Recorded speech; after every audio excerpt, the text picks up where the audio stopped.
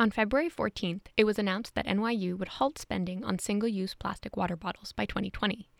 Yet there is some confusion surrounding the specific details of this initiative. Here's reporter Cate Hynes with more. For the rundown on WNYU 89.1 FM, I'm Cate Hynes. On February 14th of this year, NYU's Office of Sustainability announced that it would halt spending on single-use plastic water bottles and 5-gallon water jugs by January of 2020 in an effort to make our campus greener and as waste-free as possible. This action was coined the bottle ban. It is estimated that the university purchases around 330,000 single-use water bottles each year, creating very large amounts of unnecessary waste. Since 2007, the university has been able to reduce its carbon emissions by 30% and continues to take steps in order to reduce this even further. But the goal is to eventually become a waste-free campus with carbon neutrality. The steps taken by NYU so far seem great. But in hindsight, there is a lot of confusion surrounding this bottle ban. An on-campus environmentalist group called Take Back the Tap released a letter to the editor with Washington Square News on March 4th. NYU Take Back the Tap is part of a nationwide movement that has been pushing for the elimination of single-use plastic water bottles in an attempt to reduce plastic waste and our carbon footprint on campus.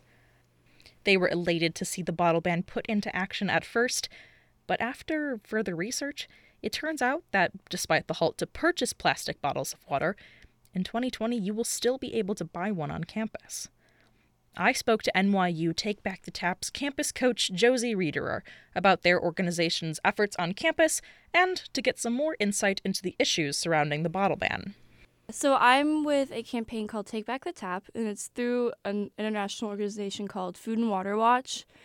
They basically work to enact very radical environmental policies, and one campaign that they have with campuses is this Take Back the Tap campaign. And Take Back the Tap is a national campaign to ban single-use water bottles on campus and kind of relinquish corporate control over our basic resources like water. It's not actually a bottle ban. That's kind of a lie. It's really just that they're going to stop purchasing water bottles, but the university is still going to be selling them. So that means that vending machines will still have Dasani water bottles. All the campus stores will still be selling water bottles. It's a huge step, but it really means that offices will no longer be using them and events won't be having them.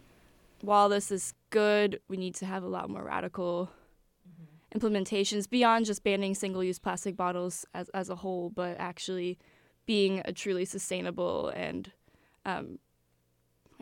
just being a truly sustainable campus, I guess, yeah.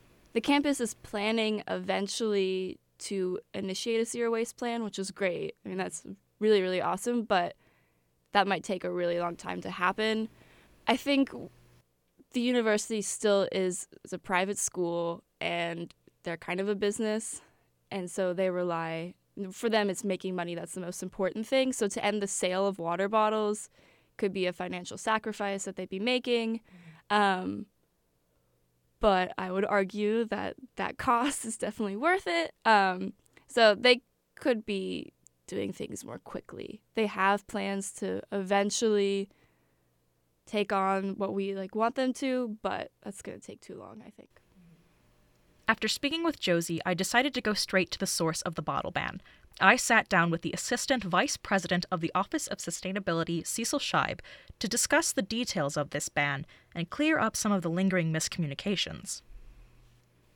One of the first things that we did after I came back here last January was to launch a NYU community-wide crowdsourcing input platform about NYU sustainability. What did people want to see happen? And we actually tried to phrase it in such a way so that people talked about how they could participate in becoming more sustainable and not just about what should NYU do for them. We got lots of great comments. We had thousands of participants. We had hundreds of ideas. And it was very clear that waste is on the minds of our community. And waste is very important to people. It's very visible. And people are, in particular, extremely concerned about waste from plastic.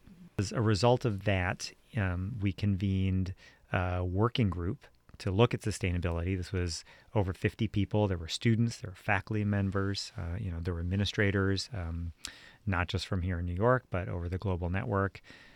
And waste was one of the top topics that group looked at. So what is the bottle ban? So the bottle ban is meant to declare NYU's intent for what it does with its money. So NYU is saying, okay, after this date, 1st of January 2020, we will no longer spend NYU resources on buying single-use plastic water bottles. So that means in offices, could mean at events, and could mean any place that NYU is spending money from its budget on a water bottle.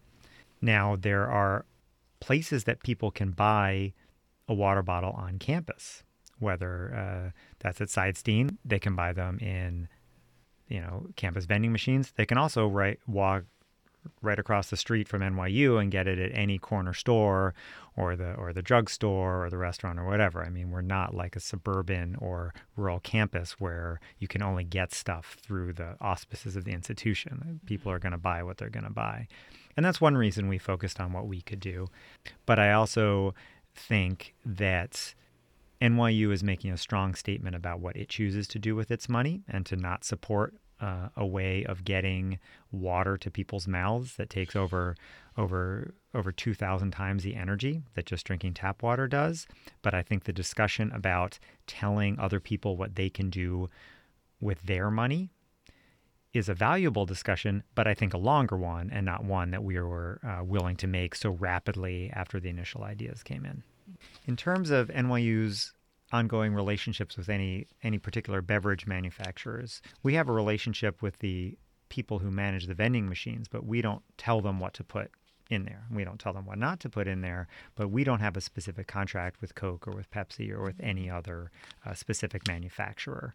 So the idea that that by not banning water bottles, we're maintaining a specific relationship with any particular manufacturer, that's not correct. Okay.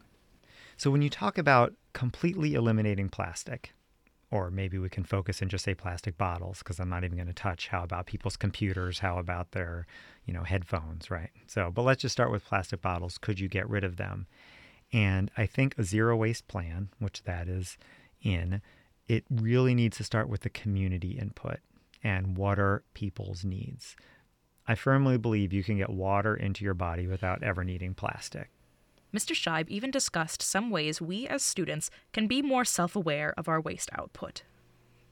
I think it's a habit you build. I think if you're in the habit of buying water bottles, you just do it. And once you're in the habit of just having a water bottle and you just refill it, then you just do that.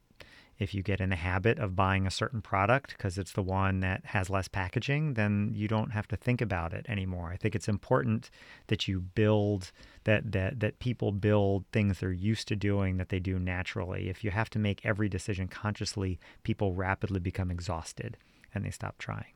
Mm-hmm.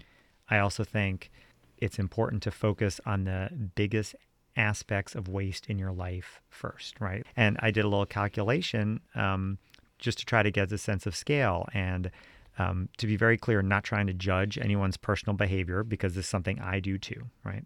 But the carbon footprint of taking a round trip flight, let's say to Asia, is enough energy to make enough water bottles to keep you in 2 water bottles a day for the next 50 years. So does that mean we shouldn't be worried about water bottles? Absolutely not. We all do a little bit. It adds up to a huge amount. So we absolutely have to worry about it. But from a personal perspective, when you say, what can I do? Go online, go to a carbon footprint calculator, put in the numbers about your lifestyle, and start with the biggest things first. It's just common sense. If someone said, hey, I want to do better in my class, what should I do? You would start with the most important things, the most impactful things, not something tangential. It's the same thing with waste. Start with the biggest things first. As a student body, we have the ability to make a change in our environment. There is clean water available in every NYU building, and reusable bottles are not hard to come by. And even though there will still be a presence of plastic bottles on campus, it does not mean we have to buy them. For the Rundown on WNYU 89.1 FM, I'm Cate Hynes. Now, here are 2 audio walking tours from journalism students here at NYU. First, we'll enjoy an immersive Italian holiday at Eataly. Eataly is a massive marketplace nestled on 23rd Street in Broadway, featuring fresh produce, house-made pasta, numerous restaurants, cafes, bars, and, of course, a gelato parlor. Mattox and Helena Gonzalez show us around.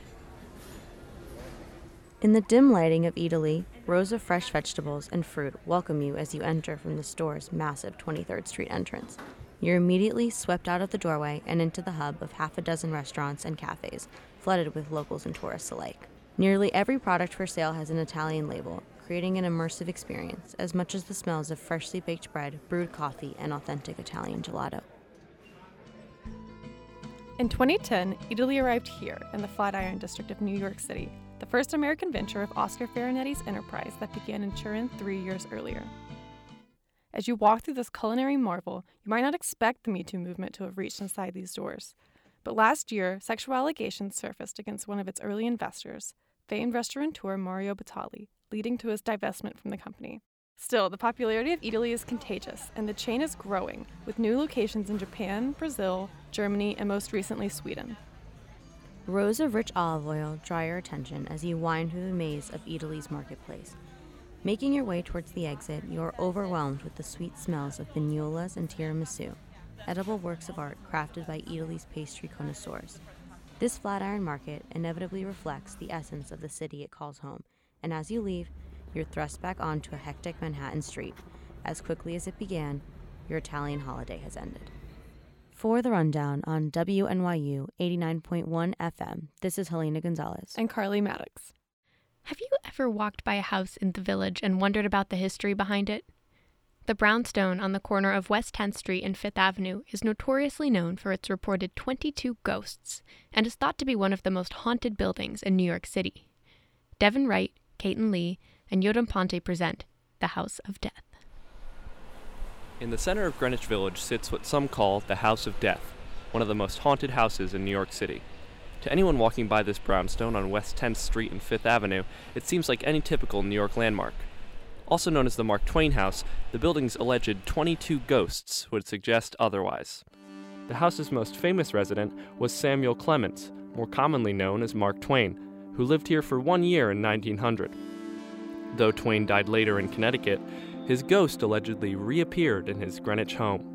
Multiple residents have since reported witnessing a ghost saying, "My name is Clemens, and I has a problem here I gotta settle." Twain, however, is one of the more benevolent ghosts of the house. In 1957, actress Jan Bryant Bartell moved into the house and documented feeling paranormal forces while living there. In her book Spindrift, Spray from a Psychic Sea, published in 1974, Bartell recorded seeing, quote, "A substance without substance, chilly, damp, diaphanous as marsh mist or cloud of ether. I could feel my fingers freeze at the tips. They were numb, and yet they tingled. In the split second between contact and recoil, the scent came, fragile and languorous, and sweet, unbearably, cloyingly sweet." Bartell, shortly after, died in 1973, before the book was even published. One of the house's most horrific occurrences, however, was the murder of a 6-year-old girl by her mother's then-boyfriend, a former attorney named Joel Steinberg. Steinberg, who beat the young girl to death, was later found guilty and convicted of first-degree manslaughter. According to some, the building right next to the house, at 16 West 10th Street, is also haunted by spirits. Bartell, who also lived in that building, reported paranormal activity in it as well. Isabel, a current resident of the building, said that while she doesn't believe the buildings are haunted, a neighbor of hers believes that they do live among ghosts.